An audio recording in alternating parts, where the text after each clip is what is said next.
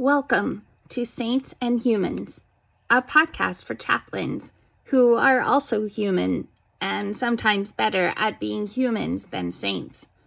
I will be sharing my own experiences of being a chaplain and interviewing others to hear their stories and the stories of their families, as well as learning from colleagues we work with in related fields, because it's our own humanity that unites us on this very spiritual journey through a very mortal life.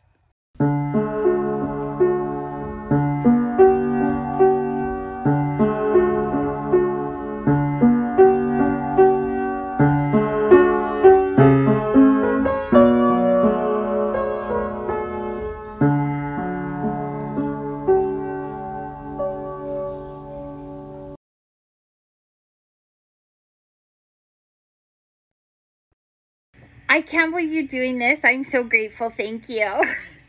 You're so sweet. I'm happy to do it. Of course I remember you, you silly. Well, let me just even say that, just especially since this podcast is just starting. I met you in Salt Lake at our annual training in October. And the first year I met you, I had a baby with oxygen and a G-tube and all of the stuff, the machines and the extra stuff, and my husband was there with the other children, and it was the first year that our children, who were all so tiny little preschoolers at the time, had all been adopted through foster care, and we were exhausted and a mess, and you were so kind and so patient. And then in subsequent years, when I got to see you, it was always like this moment of just relief to see an adult, kind of a mom moment. And oh, yeah, we all have those mom moments, huh?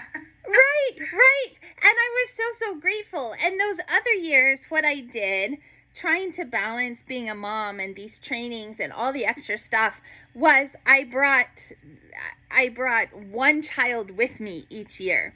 And then I got busted, and they're like, no, you can't do that anymore. And so because I can't do that, then I have to choose being a mom. So I haven't gotten to go back to Salt Lake for the October training in a couple years since then. So that's why I was like, I don't know if you even remember me.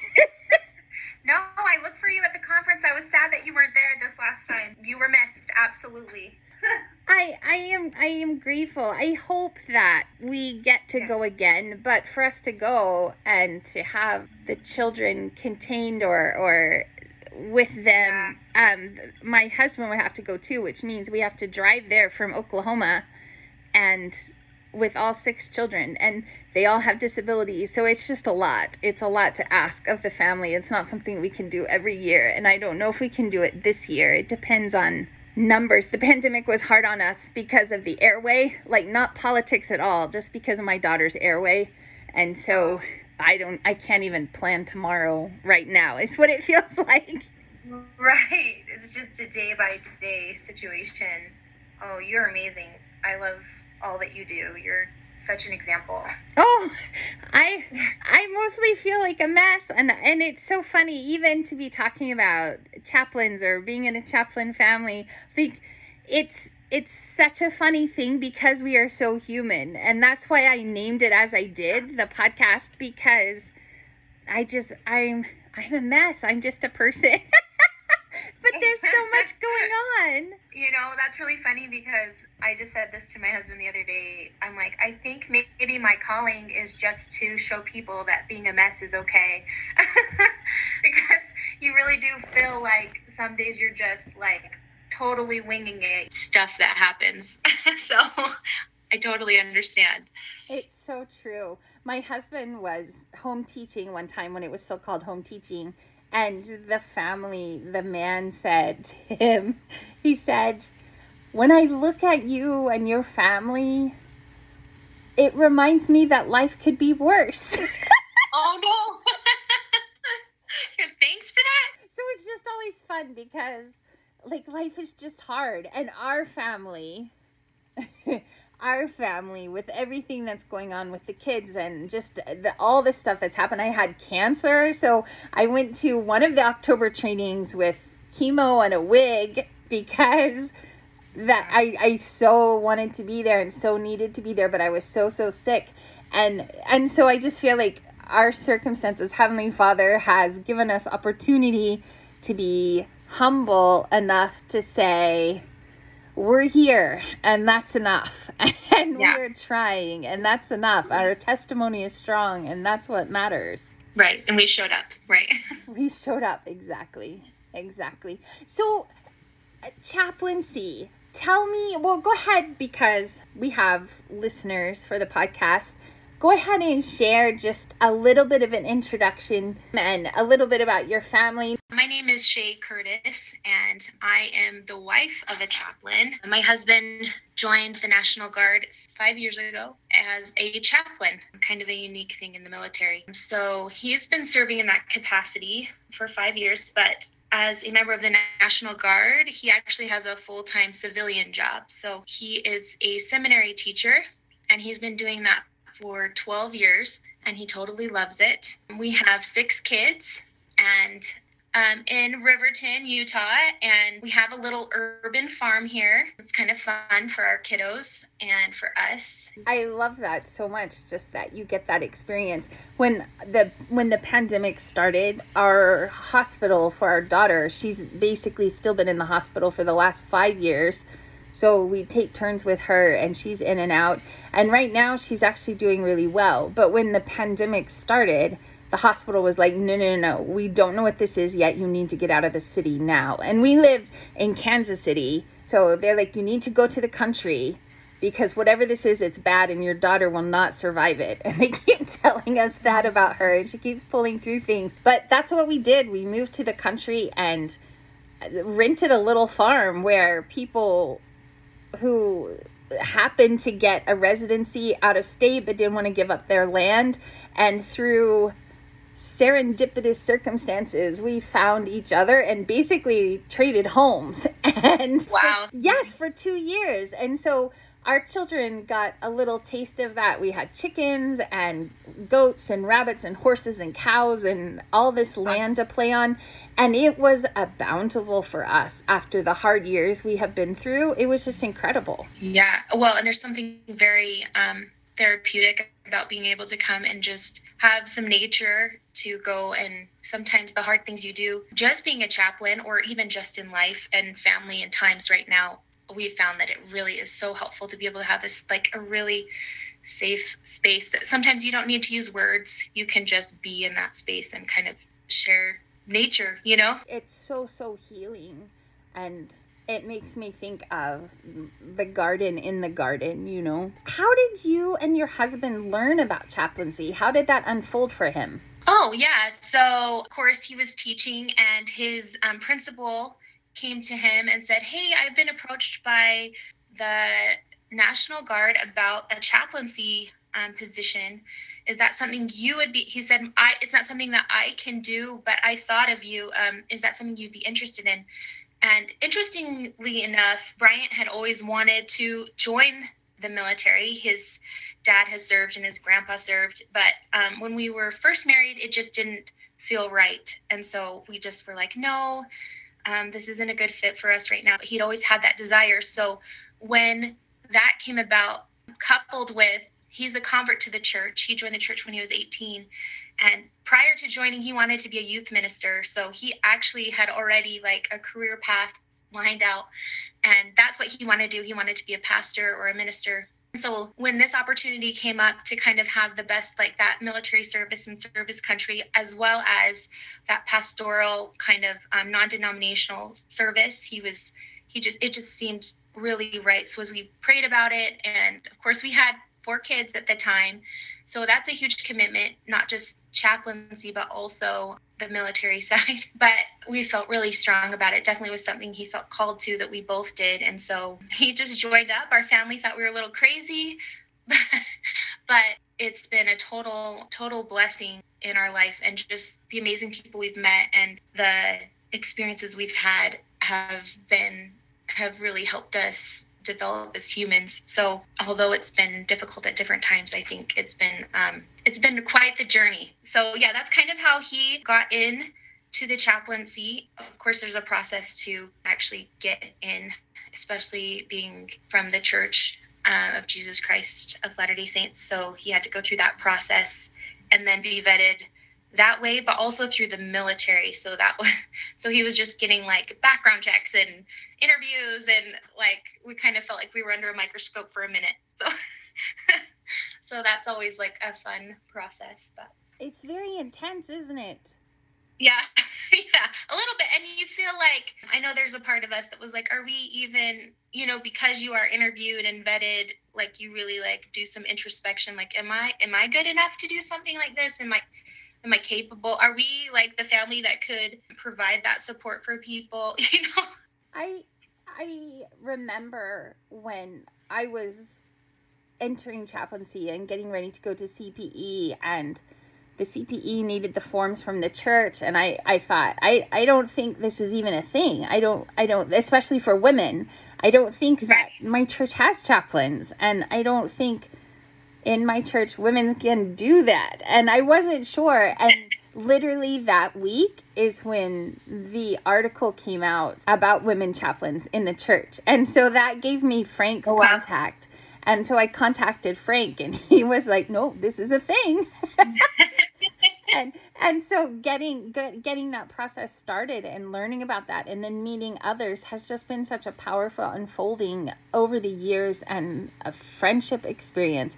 But there's always absolutely that feeling, maybe as happens with any calling in the church, but even this as work or as a job or a ministry, there is something very humbling about it, that I cannot do what is being asked of me, except that very clearly something is being done through me. Right. Absolutely. So many experiences that we've had, even just being so interesting, being the wife of a chaplain, because you don't necessarily have those deep connections with people, but people have those deep connections with you, if that makes sense. So as they counsel or maybe Bryant has helped them with something in their life, they've gotten to know him, which means they've gotten to know me and my kids. And so it's interesting as you connect with these people and they already have this deep connection that I feel so unworthy of at times. They just have a love, like they just love me. They don't even know me, and I'll get these big hugs, and I instantly become almost like a family member. So it's because you join people in their sacred times, whether it's death or life or marriage or some of these amazing times. That's something that my husband says, I just love being there for those sacred moments. I love sharing that special time with someone. And so, yeah, I feel like I just get the rewards of that sometimes because I maybe not be in those moments where they're dealing with that grief together, but I get to step in and just be there either via presence, or maybe sometimes I get to meet at funerals or weddings or something like that. So it is a really humbling calling. It's really unique. And yeah, like you said, like sometimes it's like, it's not what I'm doing. It's definitely what God is able to do through me and through our family. So I think that's so beautiful. It really is a family experience. And I don't think I was really as cognizant of that until we started having those monthly reports where we send in how things are going and our spouse can talk on it or say something or leave a comment, and reflecting on the impact of our ministries on our family and what our family is contributing or what we're struggling with. And being so vulnerable to share all of that has really helped me connect that it is such a family experience what we're doing, and seeing the impact of that on my children and what a blessing it has been to them and their hearts as it shapes their experience growing up, seeing us connect with people in that way that I don't think we would not just not have those experiences otherwise, but I don't think we would even have access to those experiences otherwise. Right. Absolutely. I totally agree. I feel like it's something I've often felt grateful for, even though some a lot of the things that we've had opportunity to be a part of have been hard. It's hard to be there in those hard times.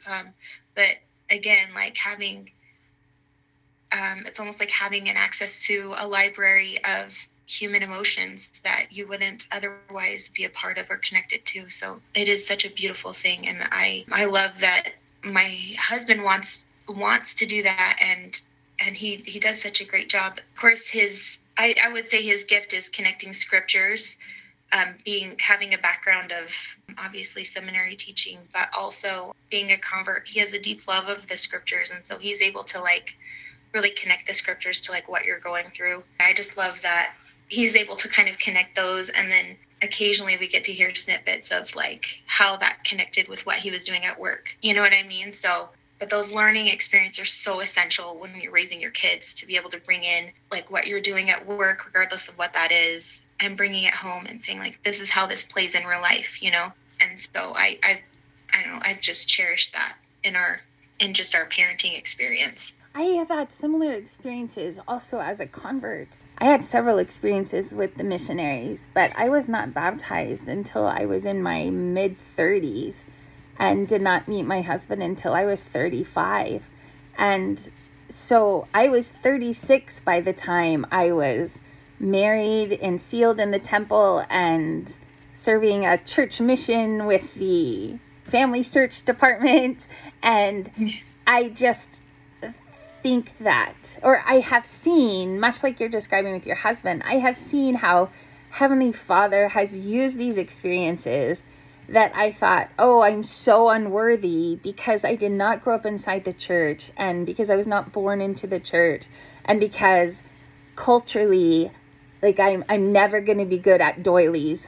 And I mean that metaphorically, like I'm not. No, I'm not going to fit the mold of Relief Society, although I'm absolutely a part of it and love it so much. But like, I don't know what's going to come out of my mouth. I don't know the cultural pieces, and so sometimes that's difficult, and separating what is social and what is testimony, and doing all of that. But as a convert, I have also seen how Heavenly Father has used those experiences to sort of in a restorative healing way, both being able to reach out to people that I don't know I would otherwise know how to talk to, as well as taking those things from my past and transforming them into good.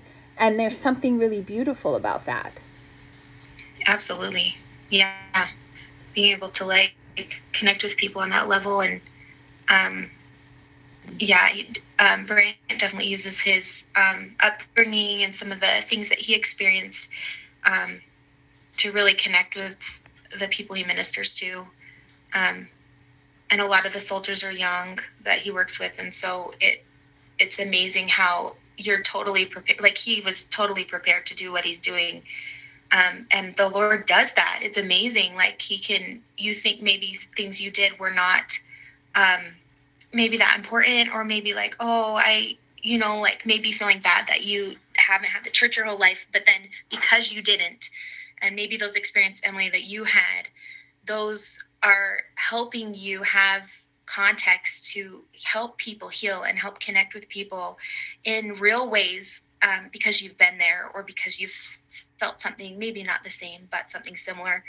And I just think it's so beautiful, and how the Lord prepares you, and that you can really, and I know for myself too, like the experiences that I've had have led me to feel like I can do this. Or isn't that amazing that I had this experience that kind of lines up with how I can help or how I can support. Even just being a seminary teacher's wife for 12 years, I think, has really helped me to develop a sense of what it looks like to minister as a companionship, even though I'm not the voice.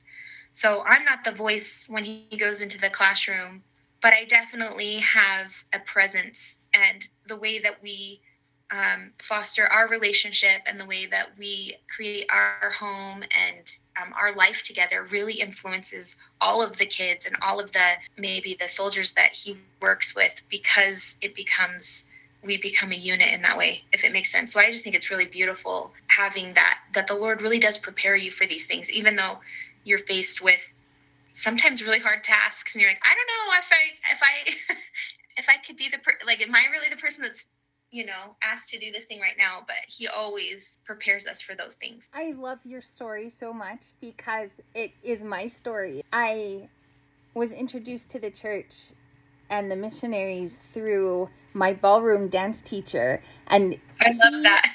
Yes, and he and his wife were people of courage because they were the only dance people in like the whole state that I could get to even talk to me, because I didn't have cochlear implants yet.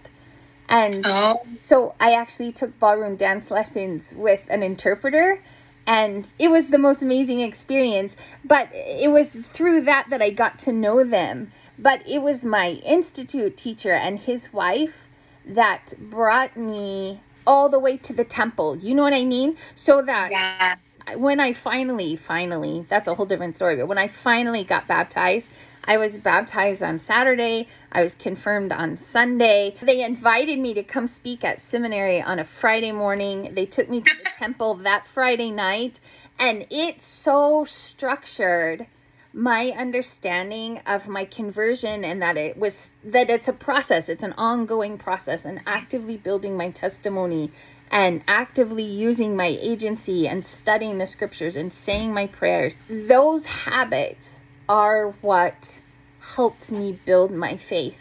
And it was absolutely the home of my institute teacher and his wife. And I was older. I wasn't even a young kid, but they were so kind to me. I was so hungry to learn, and those were the seeds of my faith. And so I don't know if you ever feel discouraged of like, are they seeing what we're trying to give? But I promise you that they are, and I promise that those seeds will come to fruition over time. And I can speak to that from my own experience.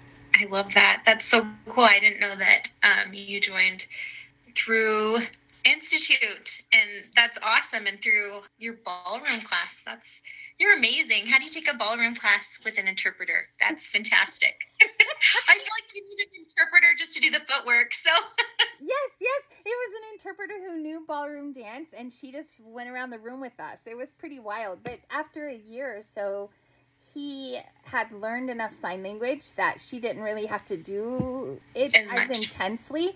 And it's talk about learning how to communicate. I really think it prepared me for marriage, because I really had to learn to listen even before I had cochlear implants. Well, and the trust too, like the trust level is way up there. Right? Speaking of trust, what was it like? You spoke about what it was like when your husband was being vetted through that whole process, but what was it like for you when he was going through the process of the educational pieces or CPE and things like that?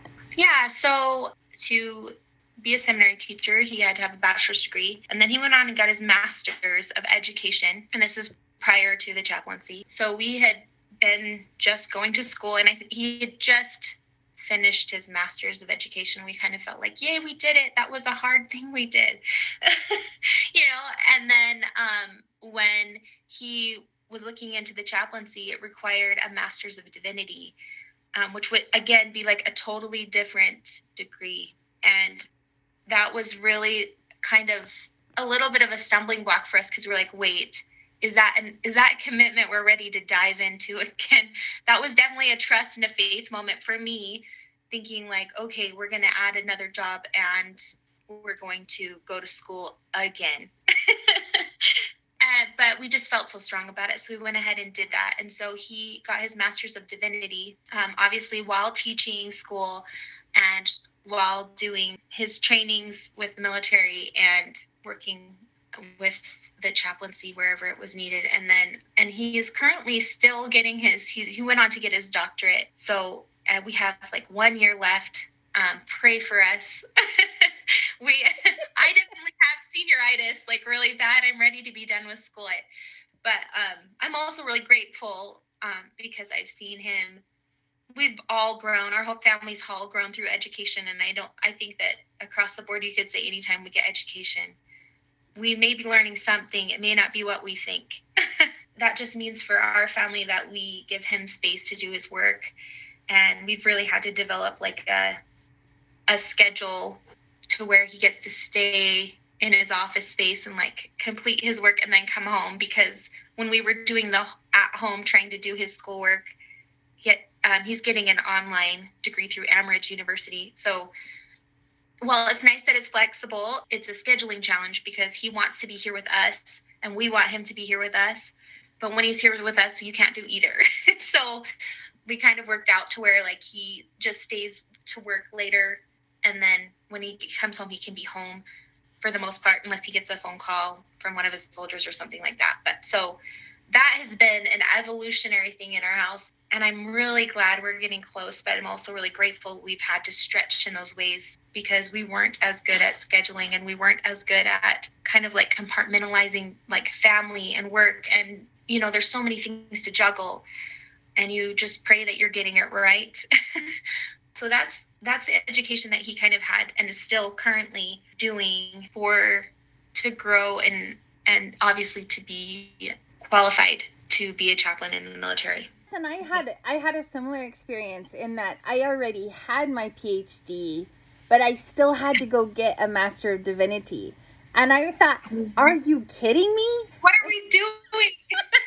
Are you serious? And even when I went back to my university and said, so here's the thing, they were like, what are you doing? I know people just think you're so crazy, and you're like, well, I mean, that's what we came down to too. Like, if the Lord wants us to do this, we are going to do it. You know, like it'll make sense in the end, right? Right. And balancing that, when I found out that had to be done, I knew, because I did have my PhD, I knew I wouldn't have to like start over and do 2 years of classes. I think I just had to take like a couple of courses, and they were like, yeah, okay, here's another degree. But it was after we were already fostering. The children were not adopted yet, but it was after we were already fostering, and to have the conversation with my husband of, if we're really doing this, I also need to be in school while we're working. And just for context, in case there are people listening who are not of our faith tradition, in our faith tradition, often culturally and spiritually too, many women do not work outside the home because raising a family is such a priority, and also, can I just say, hard work. So there, sometimes we get a lot of flack socially because I do work. And in our context, first of all, my husband writes musical theater. And so he has a terminal degree in that, a master's degree in that. But he also gets paid in chunks. So he gets paid for production, even though he may write on something for 5 or 10 years. So for example, he just finished writing the new Living Legends program for BYU for Jamie Wood. So that is super exciting, but it's a project, right? And so his payment comes at the end of a project, not every 2 weeks, like a salaried paycheck. That's how it works with him, which is okay, but that's a lot harder when you have little ones. And yeah. I am a convert, so I already had my education, and I already had a license. I'm licensed as a therapist as well. And so I was already working as a counselor, and I could just get paid more quickly in less time than what he could with his work. And so for us, it has been a balance of convert syndrome of how can we still be the best parents we can be, but be flexible and adapt, like it says in the Family Proclamation about individual adaptation. That's us. We're the adaptation people. and balancing things, but also still being so present in the home. And when we found out that I had to go get one more degree, it was just, I mean, how do you even explain that? Even to his in-laws, my parents had already passed. His parents were alive, and having to go to his mother and say, hey, what's up? Yeah. We're going to do just one more thing. But but his parents were so, so supportive. And as it turned out, like Heavenly Father knowing things we don't know yet, right? Our daughter was born right as my courses were starting.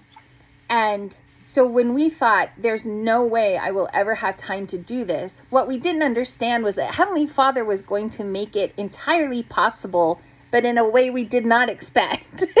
Right. For my MDiv courses, I did that all while I was in the hospital room with my daughter in a coma because I couldn't do anything else. I couldn't make noise. They were trying so hard to keep her heart rate down. I couldn't even talk. So all I had was my laptop. And so there I was just reading and studying and typing and reading, studying and typing. And my husband was at home single parenting because I had to be with her anyway. And how we got through those years, I still don't know. But it worked out. And when I was done with school, she was also coming out of the hospital some. And so our family really had this reuniting experience, which actually culminated in Salt Lake City. That's why we all went as a family to that first chaplain training, and why I was taking turns with the children, because I had been in the hospital with my daughter for a year. I literally had not seen the other children. Like, she got life flighted out of state without warning. We were just strapped down and off we went. And so that's a very tender memory to me. And I know they want us to be present and grown up when we're focused for our trainings. And that makes sense. I don't at all mean to complain about that. But I have tender memories of that first chaplain training with having all of our family in one place and being able to go to the Salt Lake Temple with all of us. And we had all been sealed together by that point. And it was just such a miracle for our family to be there in that space. I feel like you go through like this pressure test, and then there's always like those moments that like you just get a glimpse of like the work you're doing in yourself, the work you're doing for others, like and culminating into like what you've created with your family, right? Like, oh, like this is why I'm doing it. This is why, like spending those nights typing and of course probably stressing over your baby, like just kind of culminated to like this. Without experiencing that pressure test, you wouldn't have really appreciated that joyful moment as much. You know what I mean? So true. Yeah, it's like a great side effect, right? This beautiful side effect of, I don't want to call them trials, but like of, I don't know, those experiences where you're put under a little bit more pressure. My husband and I have learned to say, with therapy, right? with therapy with all the children, because our families had a lot of trauma from foster care and the medical trauma. So just our own therapy for dealing with all of that. We've had to learn to say, we're not murmuring. We have no complaints about Heavenly Father's plan, and we're entirely willing to be obedient and to repent and to desire to do better. But also, because we're still human, it's okay to say that this is hard and to acknowledge it, because that's where Heavenly Father meets us. That's where the Lord, like that's where the atonement starts working. And that's where the Spirit fills us and brings us into what He is trying to do. It's okay to say that this is hard. Absolutely. Yeah, and that's one thing I think I love about Comfort, being married to one. I feel like I can say this. I love that just like you called yourself unfiltered, and I love unfiltered. I love that honesty that comes, because there is this side of, I mean, I've been raised a member my whole life, and I love that. I have pioneer heritage, and so like I've been raised in this culture of just like these amazing, stalwart, faithful people, and sometimes it's easy to think that looking at my, like, let's say I'm looking at my grandpa, who I know as in, you know, my last memory of him is in his 90s, that somehow I'm supposed to be that in my 30s. And that doesn't really, it doesn't even make sense.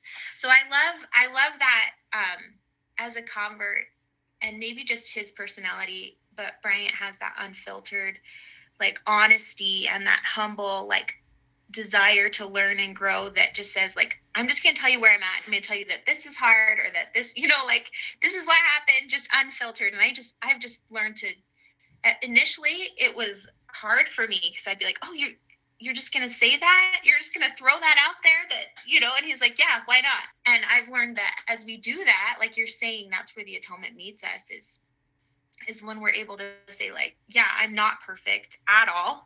Because we all feel that. We all know that about ourselves. But then to be able to just articulate that's the exciting part of the gospel, is because we have Jesus Christ in our life. That's what makes all of this manageable, doable, and we can find joy in it. And so anyway, I just love that. Like, and that you called yourself unfiltered. And I think I've tried to unfilter myself more and more as the years go on, because I feel like that is so essential to our progression, is to be able to say, like, this is a hard thing, but because of Jesus Christ, it's doable. Like, because of Jesus Christ, I can find joy in it. Absolutely. I think it took me some time to learn that the unfilteredness was part of my testimony, because it's who I am. Right. And not just shame for not being finished. Right. Yeah. And that's definitely a journey. I love that story about I can't be where he was at 90 when I'm in my 30s. That makes so much sense. Yeah. We have all these examples of, saints who have gone on before us. And I think we all, like, interact with them and look up to and desire that for ourselves. And I think that's a good thing. But I think it is good to take ourselves in our strides and our seasons. And that's something I'm learning right now in motherhood. I think, like, in parenting, we're taught that lesson really quickly, that, like, maybe, so now that I have some teenagers, when I watch my sister's baby, it just seems like such a peaceful time. I'm like, oh, I remember when. But in that time of my mothering and learning how to do newborns, or learning how to do, I was, like, so overwhelmed. So we all have, like, times and seasons, but I've had 13, 14 years of experience working with children that age. You know what I mean? And so it would be unfair to judge my past self in what I know now, if that makes sense. It does. There's so much truth in that. When we have toddlers, we watch toddlers learn how to walk. That's why they're called toddlers, because they toddle, right? They take some steps and they fall down. They try to pull up and they fall down. And no one yells at you, stop being a baby. Why don't you walk already? But that's how we talk to ourselves. Yeah, we're so mean to ourselves. Absolutely, yes. That's definitely something I'm learning for myself lately, just having, I think, in my phase of motherhood. Our oldest is 16 and our youngest is 4 years old. So we have a wide range. And we just recently adopted our oldest. We have a 16-year-old on top of our 13-year-old. So if that makes sense. So I feel like Bryant and I have put our parenting, like, 3 steps forward, like 3 years ahead, where we weren't prepared, like, for the teenage things yet. So, but it's been really interesting to navigate that in terms of, like, allowing myself to have a season, like you said, and, like, be able to grow in that and have grace for the days that are, like, you have to reach out to the Lord a little bit more. That's when I learn the most, when I'm toddling. I feel like we could come back to that on a whole different podcast even. So you're going to have to visit again, because there's so much to unpack just with that piece. I think that is where there is space for grace, which would be a more Protestant thing to say than a Latter-day Saint thing to say. But I find it to be true. And watching that unfold is a really beautiful thing. How do you explain chaplaincy to your friends and family when they ask what your husband does, or when you're just meeting someone? Yeah, so I pretty much, because he is a chaplain in the military, I feel like I have to explain, like, 2 sides of it, because if I just say he's in the National Guard, then they assume he's a soldier, like carrying a gun, doing those types of things, which is not at all what he's doing. And so then I kind of explained that piece, but also because as a chaplain in the military, he doesn't carry a gun. He actually has a bodyguard. So he can never hold a gun, obviously because of what he does. He is a safe place. So but then as far as the chaplain goes, to explain that portion, I just say that like he works with soldiers to protect their religious freedom. He provides that space where he'll counsel with them, and he sometimes is there if they would want him to marry them, or he just operates in a non-denominational capacity, providing religious support.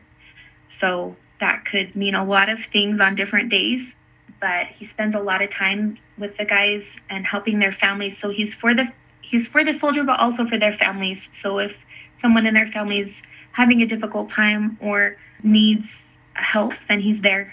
Most of the time, he's emergency care. So it's usually in the height of an emergency, spiritually, emotionally, or otherwise. He typically will be there for that moment and help them get to a safe place or help them be in a good spot. And then he will help them get where they need to go. So whether that means back to their faith, back to their pastor, back to their bishop, or he'll direct them to counseling, to therapy, or whatever that looks like. So he's there. I like to say he's in like the ER of spirituality. And that's essentially where he is in those moments where he needs somebody to talk to. And then, of course, his main goal as a chaplain is to direct people back to their faith, whatever that might be. And because he is a member of the Church of Jesus Christ of Latter-day Saints, he upholds his own morals and values as well. So just giving his point of view, obviously, like I said, like our life will obviously project into the things that he says, and that makes him be able to bring his faith in. But that's how he does it, not necessarily pushing his faith on other people, because not what the chaplaincy is about. So that's kind of how we have it. People have lots of questions about that. Because we are members of this church, we don't have paid ministry, we don't have pastors, and so it's a little bit abstract for members of the church. But if you're not a member of our faith, then it's totally, oh, you're like a pastor, or you're like, you know what I mean, or a non-denominational pastor. So anyway, in terms of explaining it in our faith, it is a little bit more abstract, it feels like, to explain. I love that analogy or metaphor about the ER of spirituality. That's pretty powerful. Yeah, and that's just kind of come to me over COVID. It's been a really hard year, obviously, for everyone. And so the things that he's been able to help with or be kind of in the room for, to be supporting these people, it's been really heavy. And I've definitely seen him go through this like really heavy process, and realizing that like on top of normal daily things, we're experiencing a pandemic, we're experiencing like unrest in the world, we're experiencing shortages on our shelves, and these things impact us daily, just normally. And so you are seeing an uptick in the ER room, not just in the hospitals, but in the chaplaincy. Like he's seeing a lot more people just wondering what they believe and like wanting to get clarity for themselves. Yes.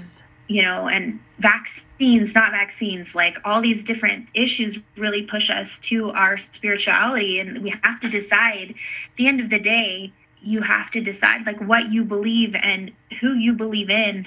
And that really defines the choices and the outcomes of your future. And especially now in the times we live in, like more and more you're seeing people not be able to just get off in that gray area. There comes a point where they have to make a choice. And so, yeah, I think the chaplaincy is so important, to be able to be there for people when they're making those choices, to be able to walk them down that path, to be able to support them and just help them hear their thoughts and help them navigate that when most of the time they're experiencing a crisis at the same time. So it's not like they're just like, oh, what do I believe today? It's like, oh, maybe someone in my family has committed suicide, or, like just these really hard, I'm trying to decide if I'm going to get this COVID-19 vaccine, or, some of these really hard things in life. And then on top of that, just to be like, I have to decide what that means for me and my faith, or just as a person, where do I fit in this universe, and where do I go from here? I think there's no room in chaplaincy for us to just go through the motions. It makes it so real that we're living our faith and interacting with the faith of other people around us. Yes, absolutely. I love that about just our faith. I love that we believe in all the good things, and in supporting others in what they believe. And I feel so strongly about that everybody's on a different journey spiritually, and they're allowed to do that. And God is working with them, whether it looks linear or not, which makes me feel like in my life's journey, the fact that my life hasn't been linear, it hasn't been, we go through these ups and downs, and like showing up and feeling like you're a mess half the time is like, okay, I might be doing something right, because this is how the Lord works with us. Right? I love that. And I think that's part of what builds my testimony of that experience of a actual relationship with Heavenly Father, and seeing evidence of the atonement working in my life and around me and other people, and the Spirit moving in all kinds of ways. Like, we think about language sometimes as what people speak, and so we want the gospel in lots of languages so that lots of people have access. But language is also sometimes culture or upbringing or family dynamics or all of these other ways that it comes in. And chaplaincy is just that presence of being in that space with someone wherever they are. And it teaches me so much about Heavenly Father being in my life with me in ways that, I'm so grateful for the Spirit, right? Like, I'm not just abandoned to mortality. Like, this is going to be a rough ride, but you're on your own. Like, we are not abandoned in it. And being so present with me helps me feel more connected to Heavenly Father, not just trying to do a job to be present for other people. There's such a connectedness with all of us together, and the humanity in that, I just think, is a beautiful thing. It's absolutely beautiful. That's one thing I know.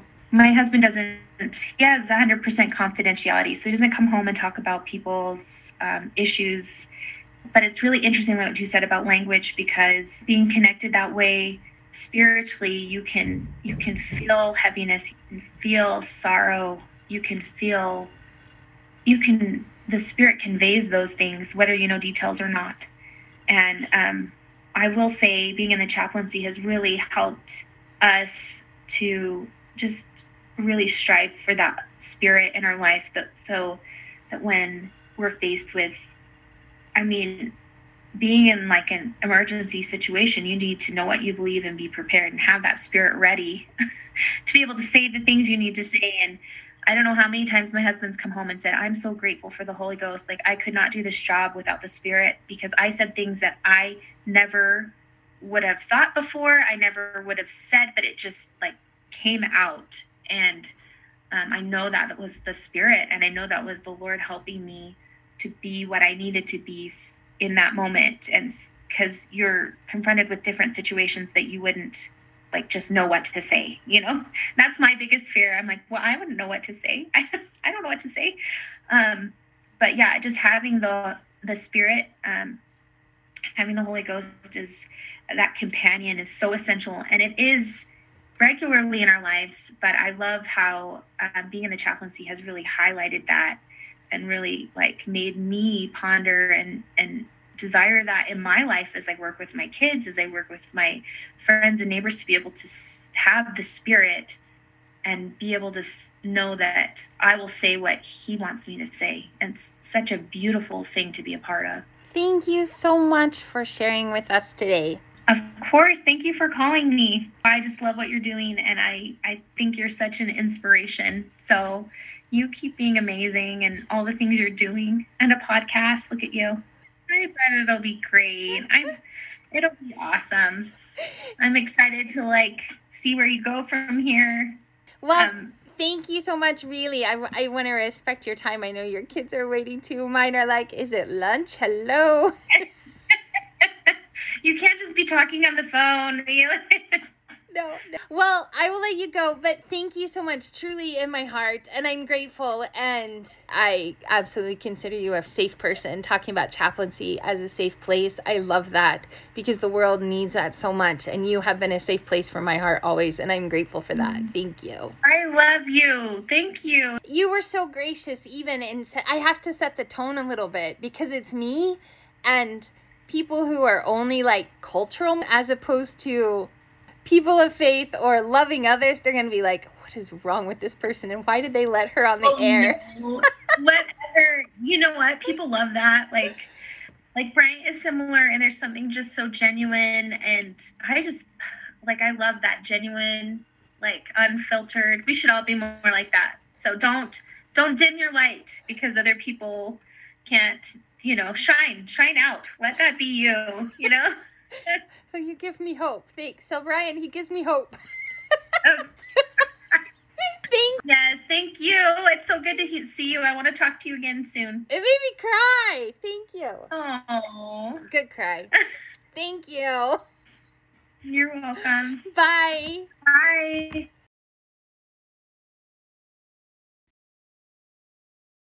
Thank you for listening to Saints and Humans, a podcast for chaplains, even those of us who are very human and still learning to become saints. You can follow us by subscribing to the podcast on any podcast player and following us on our Facebook page, Saints and Humans. Thank you.